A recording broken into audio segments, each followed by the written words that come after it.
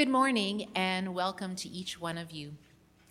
Just a gentle reminder that we have switched to caution orange in this province, so unfortunately that means that we need to keep our masks on throughout the whole entire service. Let's pray. Almighty God, we long to rest in your gentle arms. We need your compassion as we face the challenges and disappointments of life. And when our hearts are hard and our concern is only for ourselves, God, turn us back to you. Remind us of your saving love and keep us close to you, Lord. Please give us hearts and voices of gratitude. Love us as only you can love. In Jesus' name, amen. I'll be reading Genesis 12, 1-3. The Lord had said to Abraham, "Go to your country, your people, and your father's family. Go to the land I will show you. I will make you into a great nation. I will bless you. I will make your name great. You will be a blessing to others. I will bless those who bless you. I'll put a curse on anyone who puts a curse on you. All nations on earth will be blessed because of you." The first song we'll be singing is a new one from last time, so we will ask you to just join us in the chorus.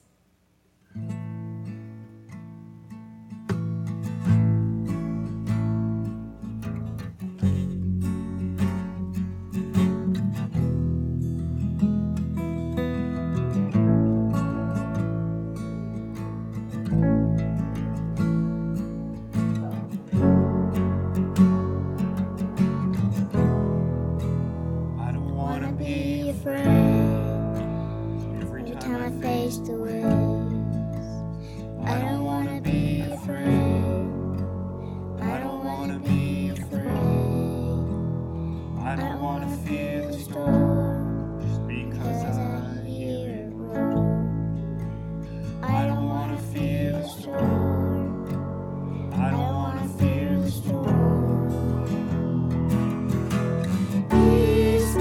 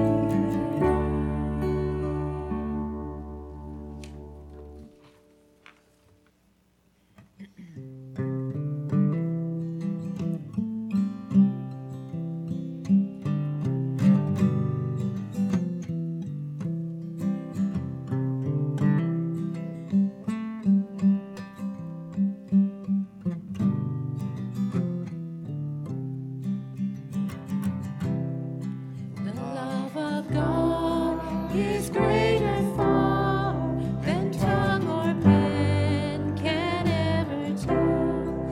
It goes beyond the highest star and reaches to the lowest hell. The guilty pair bow down with care. God gave his Son to win his erring child. He reconciled and pardoned from his sin. Oh, love of God, how rich and pure, how measureless and strong, it shall forevermore endure, the saints and angels' song. When years of time shall pass away, and earthly thrones and kingdoms fall, when men who hear refuse to pray, on rocks and hills and mountains fall, God's love so sure shall still endure, all measureless and strong, redeeming grace to Adam's race, these saints and angels' song. Could we within the oceans fill, and were the skies of parchment made, were every stalk on earth a quill, and every man a scribe by trade, to write the love of God above, would drain the ocean dry, nor could the scroll contain the whole, though stretched from sky to sky. Oh, love of God, how rich and pure, how measureless and strong, it shall forevermore endure, the saints and angels' song.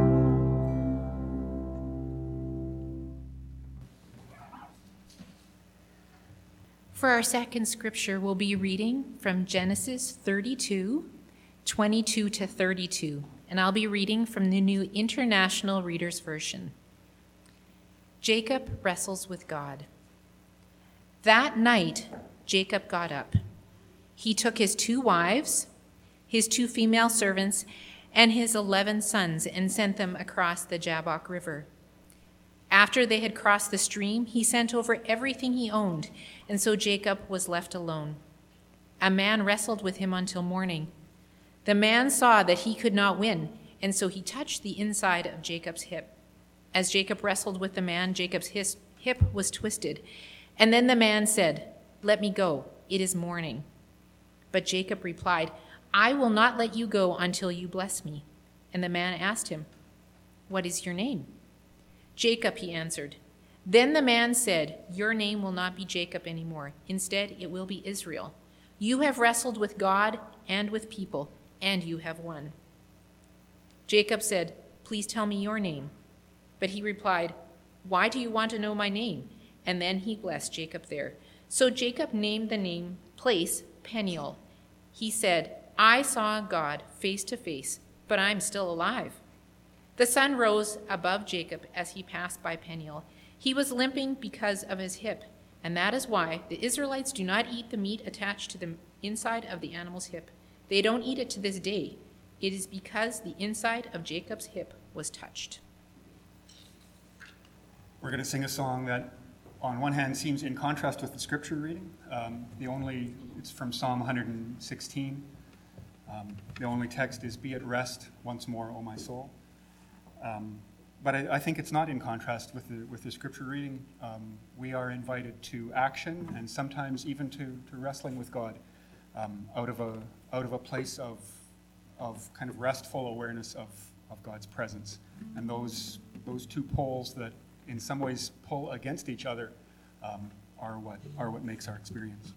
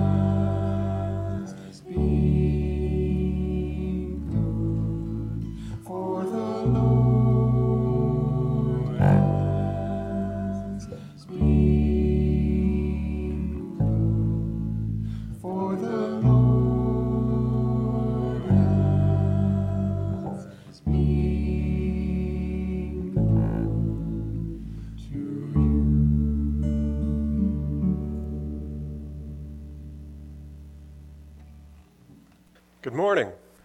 Happy Thanksgiving. Yeah, you're never quite sure how to answer that one.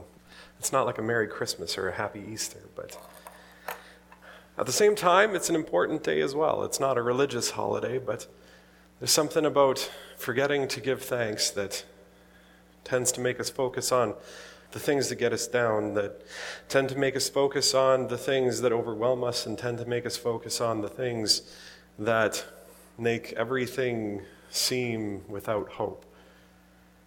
So Thanksgiving might not be a religious holiday, but to have that reminder that there are things to be thankful for, that's no small thing. If you have your bulletins on you, and also if you haven't picked up a communion cup, we're going to be doing that later, they're on the back table. But if you have your bulletins on you, you'll notice that there are a couple things here, both to pray for as well as for announcements. Before I go any farther, I know that Dawson has an announcement as far as the YFC banquet. I'm pleased to say that there is going to be a YFC banquet this year. November 12th is going to be the date. It's going to be a pick-up meal. And so we'd like to know numbers by November 1st. So if you'd like to participate in that, just let me know, and I can put you on the list. And yeah, it'll be at the Austin Hall is where you can pick up your meal. And it's no cost to you, but we do encourage you to donate and support YFC because it is a fundraising banquet. So yeah, looking forward to that. We'll come out with some more details as soon as we figure them out, trying to make the best of what we can do here with the current restrictions and stuff. So just let me know if you're interested. Thanks. Next on our list of announcements, next Sunday, that is October 17th, Cesar Garcia, who is the General Secretary of Mennonite World Conference, he will be here speaking, so that will be a very interesting time to be certain, so make sure to put that on your calendars. Make sure to come on out. If you know anybody else that would be interested, feel free to invite them out as well. Next, October 18th at 1:20, Ladies Bible Study. Contact Lois or Charlene for more information on that. Next, October 23rd, we're going to be having a work day at the church. I expect that I'll have a time for you this week, and so keep an eye on the midweek email, but block off particularly the morning on October 23rd. All the same, we're hoping to take down the poplar trees that are not doing too terribly well along the perimeter. Next, October 30th, we are going to be playing host to community development workshops together with the McGregor Chamber of Commerce here at the church. In the blog post this past week, I spent a little bit time talking about that. You can also find out more on the McGregor Chamber of Commerce website. I'd encourage you to check it out. I am looking forward to it myself. Also, come talk to me if you want to know more as well. And beyond that, youth will be this Wednesday at 8 o'clock at Dawson and Bethany's house, so make sure to put that down. It won't be at the church. Next, prayer meeting at 7 p.m. on Wednesday. Make sure to come on out for that if you can. It is always an edifying time. Also this week is ministerial meeting, and so please keep us in your prayers as well. All right, so moving on to the things that are to be prayed for. First, while it says here to pray for the area churches, as far as the new restrictions, I know that there's a certain amount of tension that is brewing on that topic. I would also ask, as it is Thanksgiving, to pray a word of thanksgiving for the area churches as well and the work that they do in the community. I think all too often these days we focus on the negative things, but there is a lot of ways that God is working through the churches, through us believers in North Norfolk and McGregor and Austin and across our province as well. So thanksgiving for that. Next, when it comes to me talking about Thanksgiving, most certainly is the fact that I think everybody knows at this point Shannon is pregnant, which I am very excited about. So I'd ask prayer for us as we go through this time as well. And so, with those things said, let's go into a time of prayer for thanksgiving. Our God, we come before you today thankful for all of the things that you do. Thankful for all of the things that we see you do, and thankful for all of the things that we don't see as well. And we know that there are many of them. God, as we look outside to the rains, first off, we thank you for that. It has been such a terribly dry 5 years, and so we pray, God, that this rain continues to come. We pray that the reservoirs continue to fill, and we pray, God, we pray that you continue to send these rains. But we thank you so very much for what we are seeing outside today, all the same. And God, we also want to give you a big thanks for the churches of this area. God, over my time here, I've gotten to know the other pastors a little bit, and I am so thankful to you that I can call them friends. And so, Lord, I pray a blessing on each of their services this morning. God, I pray a blessing on each of their churches as they navigate the tensions that are all around us. And God, I pray a blessing on all of our churches as we look to build your kingdom here in North Norfolk. And we thank you so very much for how you have been with us through the pandemic and how you have been with us trying to build your kingdom that we can see and also that we know we will see in the future as well. And God, I want to thank you also so very much for our church in particular. Lord, I want to thank you so very much for all of the people that are here this morning.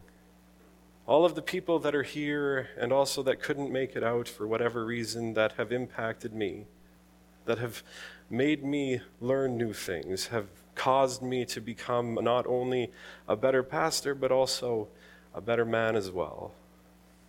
Lord, it means more to me than I can probably ever put into words, and so I thank you for that, just as I thank each and every one of the people here before me as well.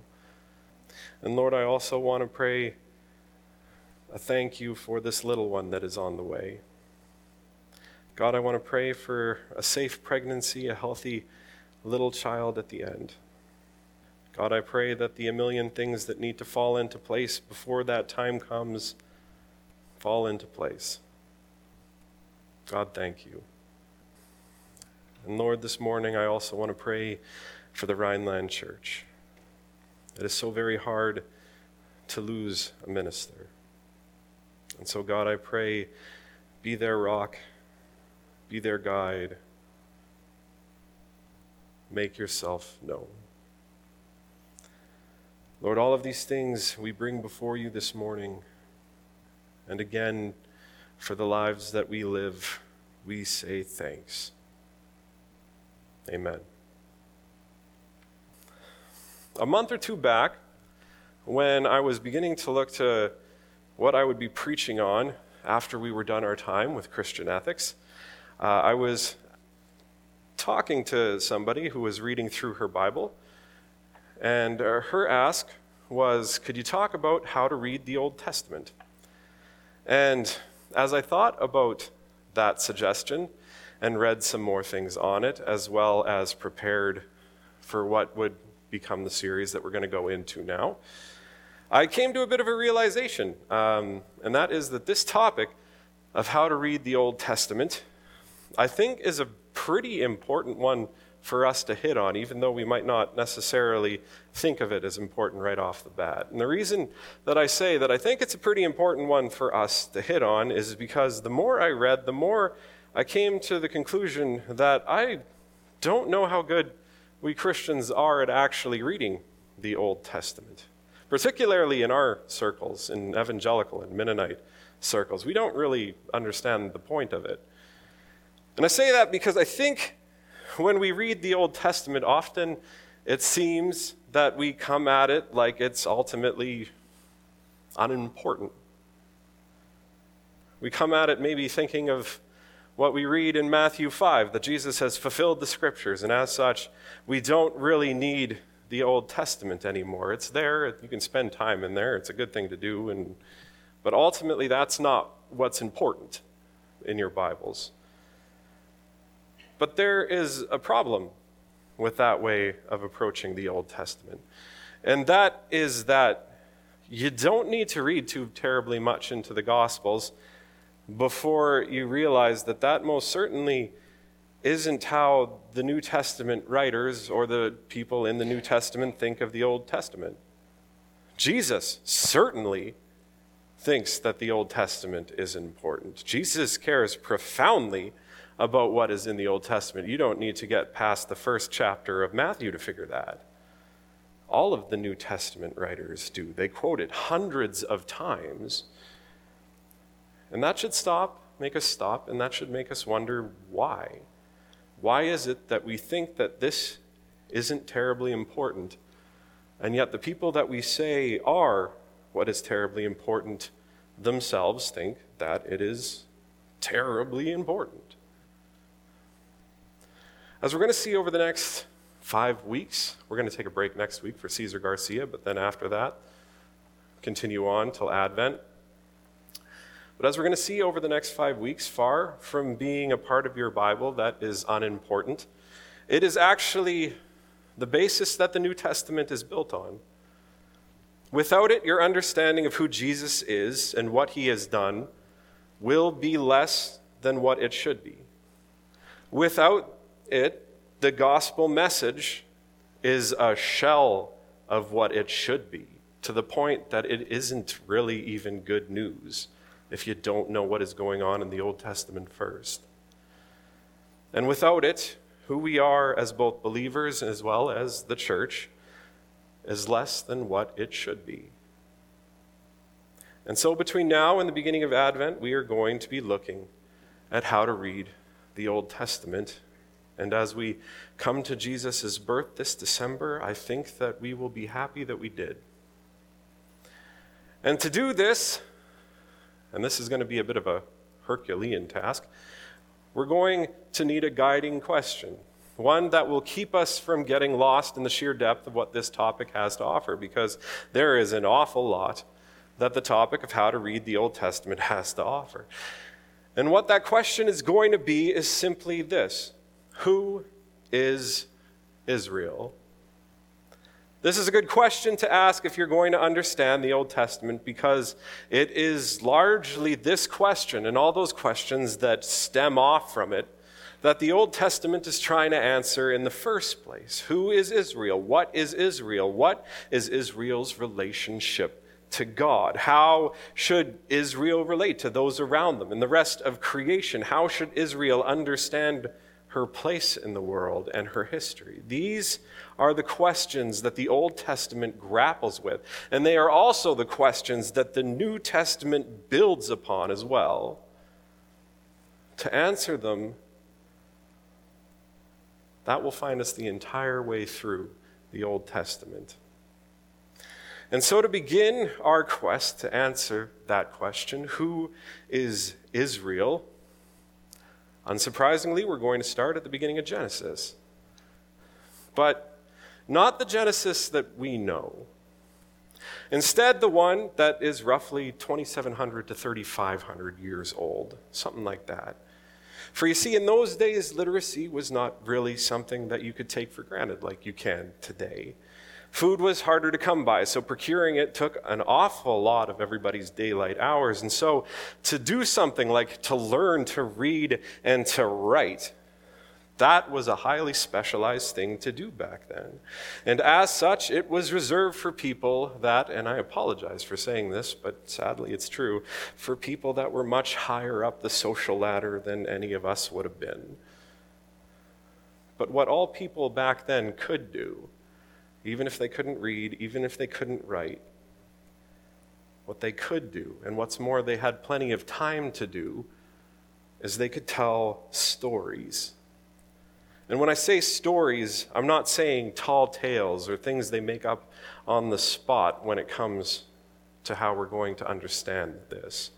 No, stories can tell great truths like nothing else can, which is why they have always been used to teach the things that really matter. For stories have a way of sticking in our minds. They have a way of causing us to ruminate on the things that are said. They have a way of causing us to empathize with the people we are hearing about. They have a way of causing us to be drawn into the story and then also to be drawn together with the other people that are also told our stories. Not all the books of the Old Testament came into being in this way, as stories first and foremost, but many of them did. And Genesis certainly began in this way. Spoken stories, from parent to child, father to son, mother to daughter, night in and night out. And its contents would have been favorites to have shared around the campfire as well, because of what its contents are. They are origin stories. Stories about how the world was made. Stories about our place in that world, and stories about our ancestors and the adventures they found themselves on while becoming who they are. As Christians, we know that all Scripture is God-breathed. Human beings may be the ones keeping track of it, some better than others, but that it is from God, we know to be the case.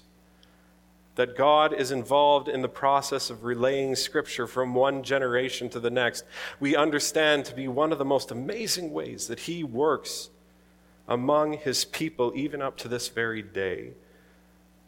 And that God was at work in the process of relaying Holy Scripture from one generation to the other before a single word of it was even written down. If we were counting things to be thankful for today, I would say add that miracle to your list.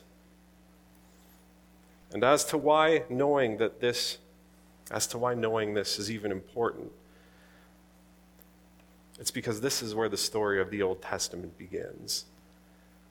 It doesn't begin with kings and queens. It doesn't begin with nobles, highborns, the rich, prophets and their scribes.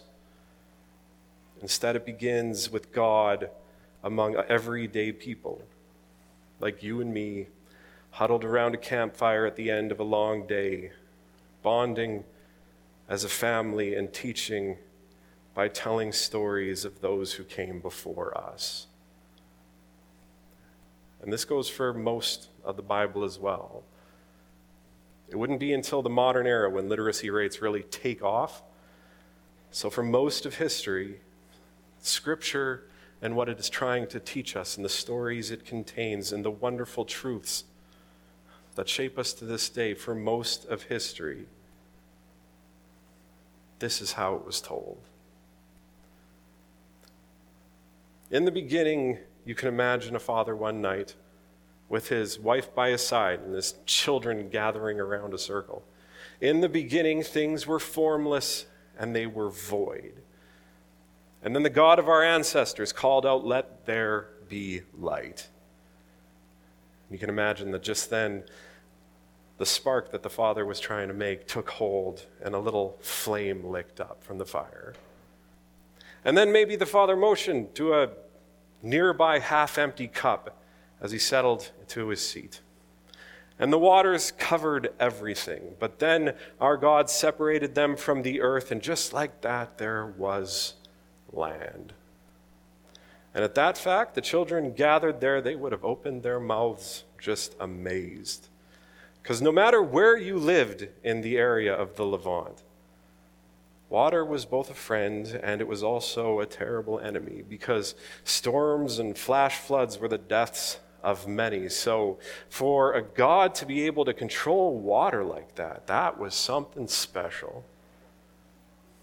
And as the young one's eyes continued to grow on and on, their father would go with his telling. The moon, the stars, the plants, the animals, and just as he was really building up, human beings are made. Together, women and men in the image of God to shepherd over all creation, to which God says that all of this that he made was good.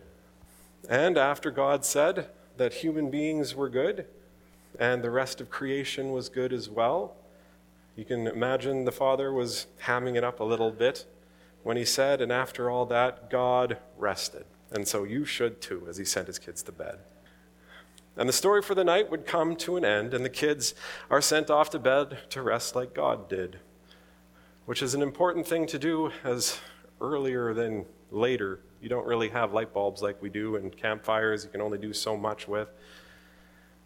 But you want to have a full night's rest, because it was a brutal time that these children lived in. Work was hard, work was long, and the fact that they're children didn't mean that they didn't need to work. The idea of children not working, having a carefree life, that's only from the last 200 years or so. For almost all of history, they got some of the hardest jobs that there were, which is probably why at that point in time, death was rampant. Child, infant, and maternal mortality rates are in the double digits, and that most certainly changes how you think of things. And one God had made everything, and that God said that everything that he made was good, and that human beings were made in his image to take care of all things. Imagine if you lived in that brutal world, and yet you were told that. That is the type of thing that is a revelation that changes the outlook that those kids would have compared to everyone around them. So then after another long day, the family once again would gather around the fire, and the father would go on with his stories of Genesis. This time, the story begins in a garden, too impossibly lush to even imagine.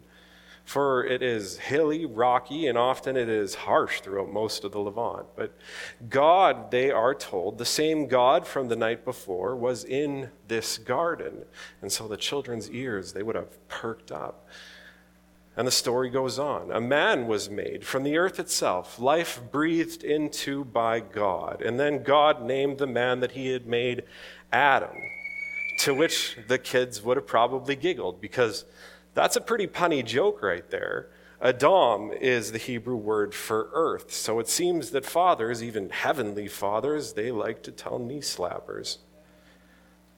But Adam, the father, continues, works alongside God, another revelation, because in the gods of the other nations and their stories, the gods are doing their things, and the humans, they pretty much just have to suck up and have no point in anything else. So that in this telling, humans are working alongside God. That is something absolutely amazing. And then God creates his final masterpiece at the pinnacle of creation, and it is woman. To which maybe the father takes the hand of his wife and gives it a gentle squeeze. This was not a time when women were valued in society.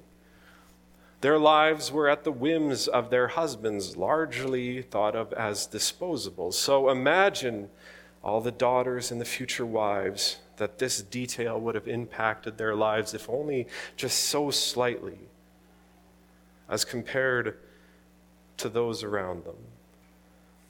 And together, God and the two human beings, they walked in paradise. But then, as the night grew darker and the cold came into the air, the story turns.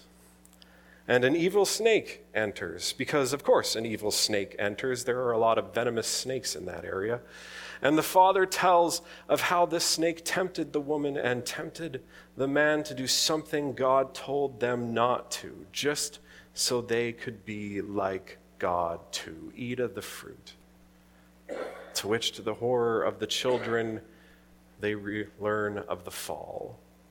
And as a result, all the hard and terrible things that made their little lives so difficult and sore came into the world. Sin brought on by human choice. And as the kids went off to bed that night, they drift to sleep, not only remembering to be wary of snakes, which is a very valuable lesson, but also understanding why things are the way they are, even though God said they were good. Also, that the things they choose to do actually seem to have some form of an impact on the world around them. Another thing that is not particularly common in how people thought back then. The life of the kings and queens and all of the highborns, that was understood to have an impact, but everybody, not so much. The next night, the story continues on. At first, sadly, as they learn about Cain and Abel and the origin of sacrifices, and very important thing, and also cities, less important, but also good to know where they come from. And then especially as they come to the flood, they widen their eyes as things become absolutely epic. Many cultures have stories of floods, including the Mesopotamians off to the east, as well as the Egyptians down to the southwest. Groups of people that this family would have a lot of firsthand experience with, and over the years to come would have a lot more firsthand experience with as well. These two peoples were mighty powers, while this family around the campfire were not. And so the relationship there is guarded, to say the least, and will get a lot worse from these days on. But then the children remember an odd thing in those people's stories of the flood. And that is that in those stories, the waters killed gods and mortals alike. But in the story your father is telling you now, all along, God is in control, more powerful than the waters. And instead of destroying everything in the end of that story, he actually saves his creation. To you, a child who knows these other people's stories, having heard them from the strangers that somewhat frightened you, as you went to bed at night, you would do so almost puzzled.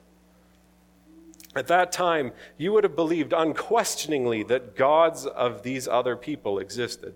That wasn't really something that people at this time questioned. The thought that gods existed all around, that was just taken for granted.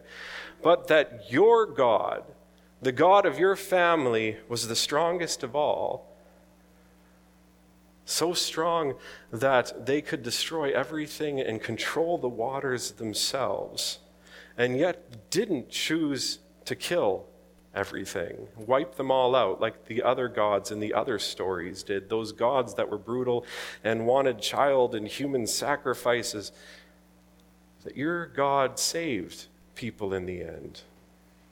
That would have caused you to ask, what does that mean?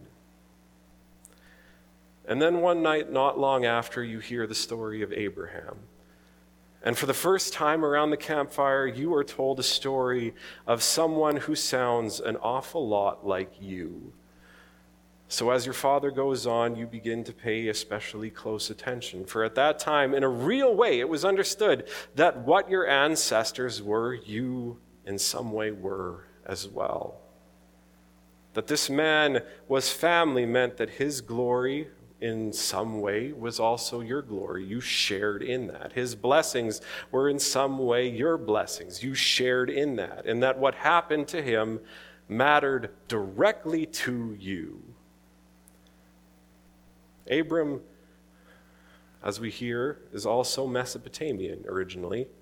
And hearing that, maybe your opinion of those scary strangers softens slightly. It seems like all people are in some way distant kin.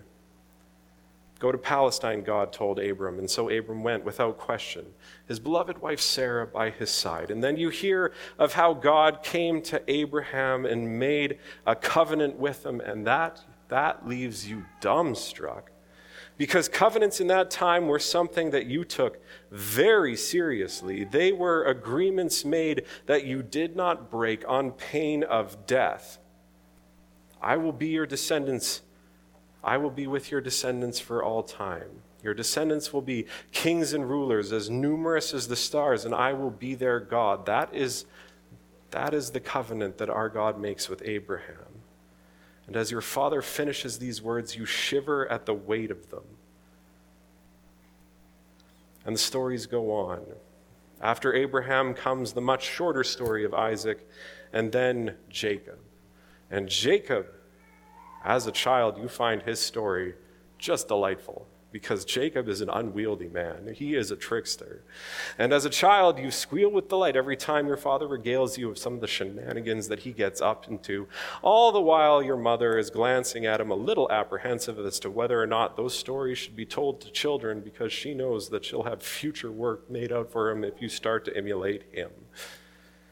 And the younger children around the fire, they smile as they hear of how Jacob earned his older brother's birthright through deceit, while the older siblings do what older siblings do and punch the younger children as they see them smile harder than they thought they did, as older siblings have done since the dawn of time.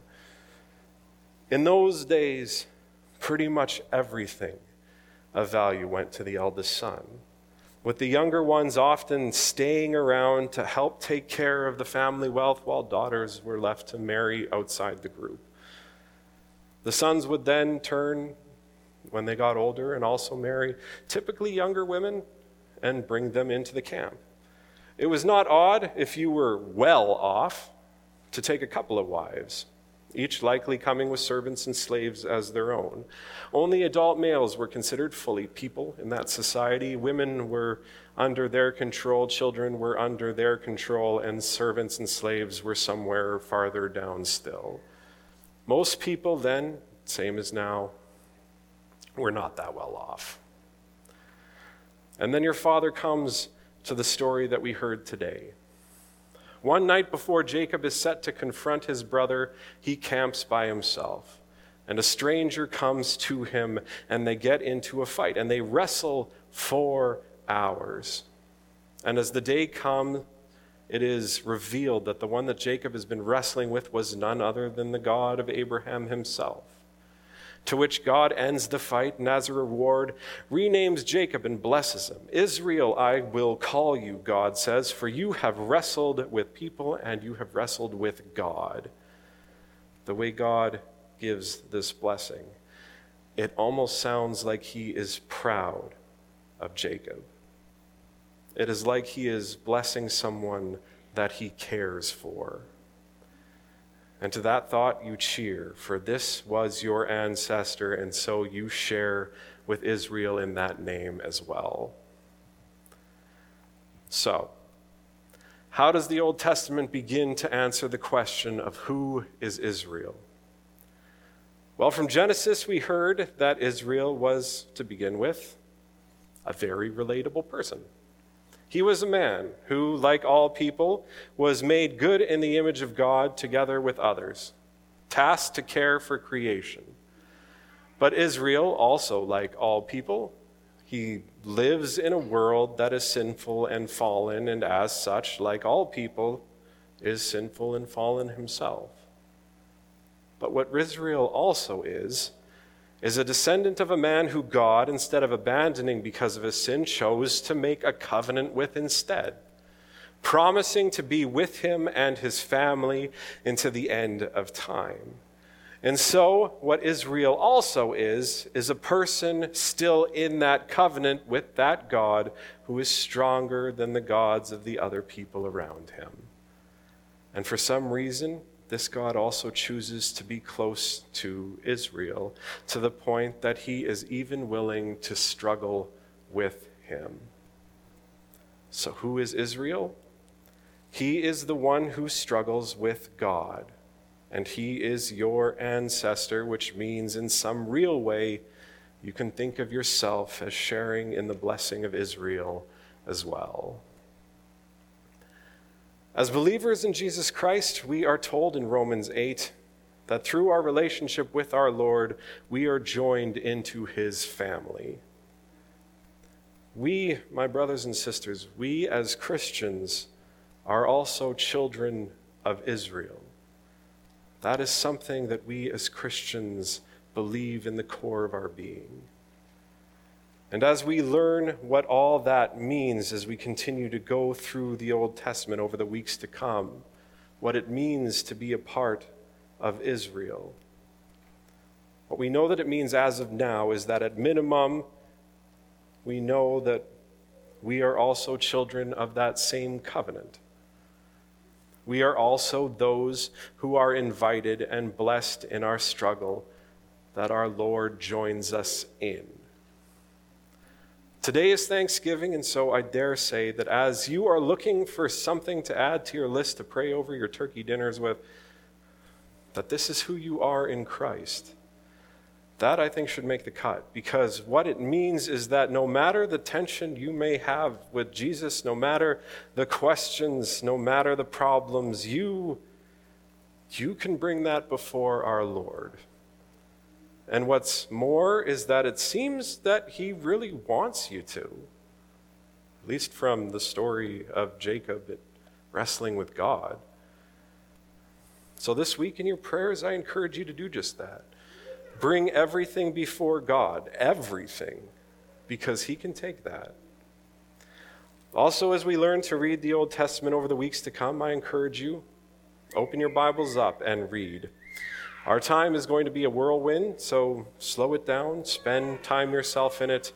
You will learn new things. So who is Israel? We are. The ones who God chooses to struggle with. And an amen to that. And now, all this talk about being a family that God is with throughout all time, I think it's time to have communion. Because in communion, this is the same thing that we are celebrating. Because in communion, through the bread and through the cup, we are joining together with Jesus Christ as well as all of the other believers from here all the way back through time to Christ himself, and through Christ all the way back to Abraham and beyond. And so, we read, "For the tradition I received from the Lord and also handed on to you is that on the night he was betrayed, the Lord Jesus took some bread. And after he had given thanks, he broke it, and he said, 'This is my body, which is for you. Do this in remembrance of me.' And in the same way with the cup after supper, saying, 'This cup is the new covenant in my blood. Whenever you drink it, do this as a memorial of me. For whenever you eat this bread then and drink this cup, you are proclaiming the Lord's death until he returns.'" At McGregor EMC, we believe that communion is open to all believers. If you have young ones that might not know the full weight of what communion is, I ask you as parents to make that decision for them yourselves. But let's go now into a very short 1-minute prayer where we come before God with everything we are. And then after that, we will join together in the Lord's Supper. Please bow.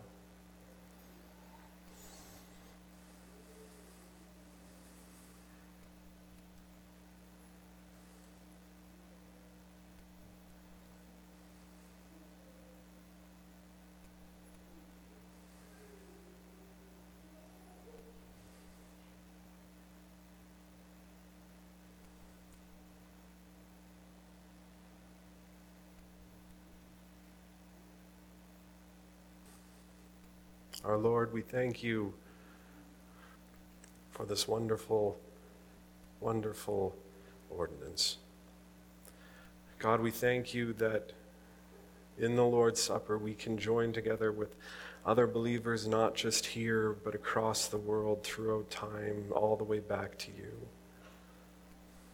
God, we pray that you do not let that slip us by. In your name we pray. Amen. First, the bread, the body of our Lord.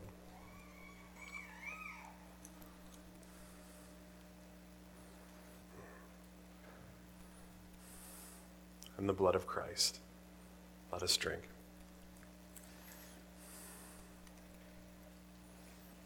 Thanks be to God for that.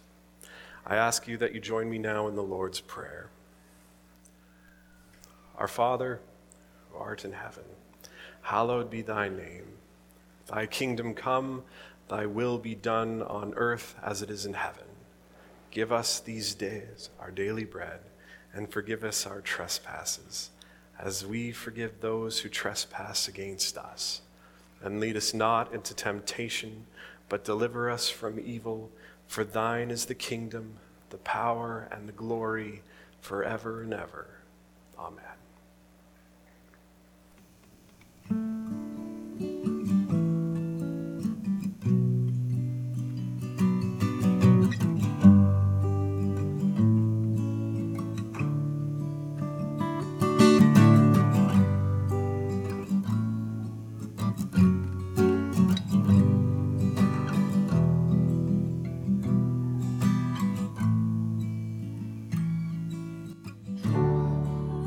I will trust you, Lord, with all my heart. Oh God, I will tell the wonders of your ways and glorify your name. I will trust you, with all my heart. In you I will find the source of all my joy. Alleluia.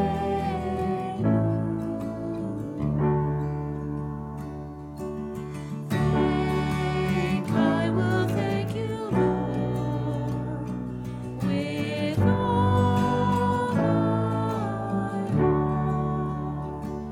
Oh God, I will tell the wonder of your ways and glorify your name.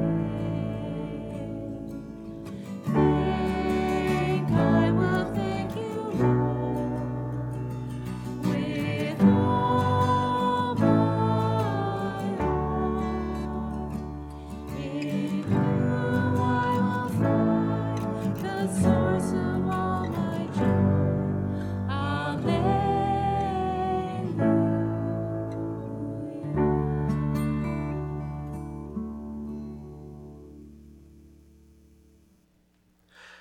And for our benediction today, we turn to the book of Hebrews.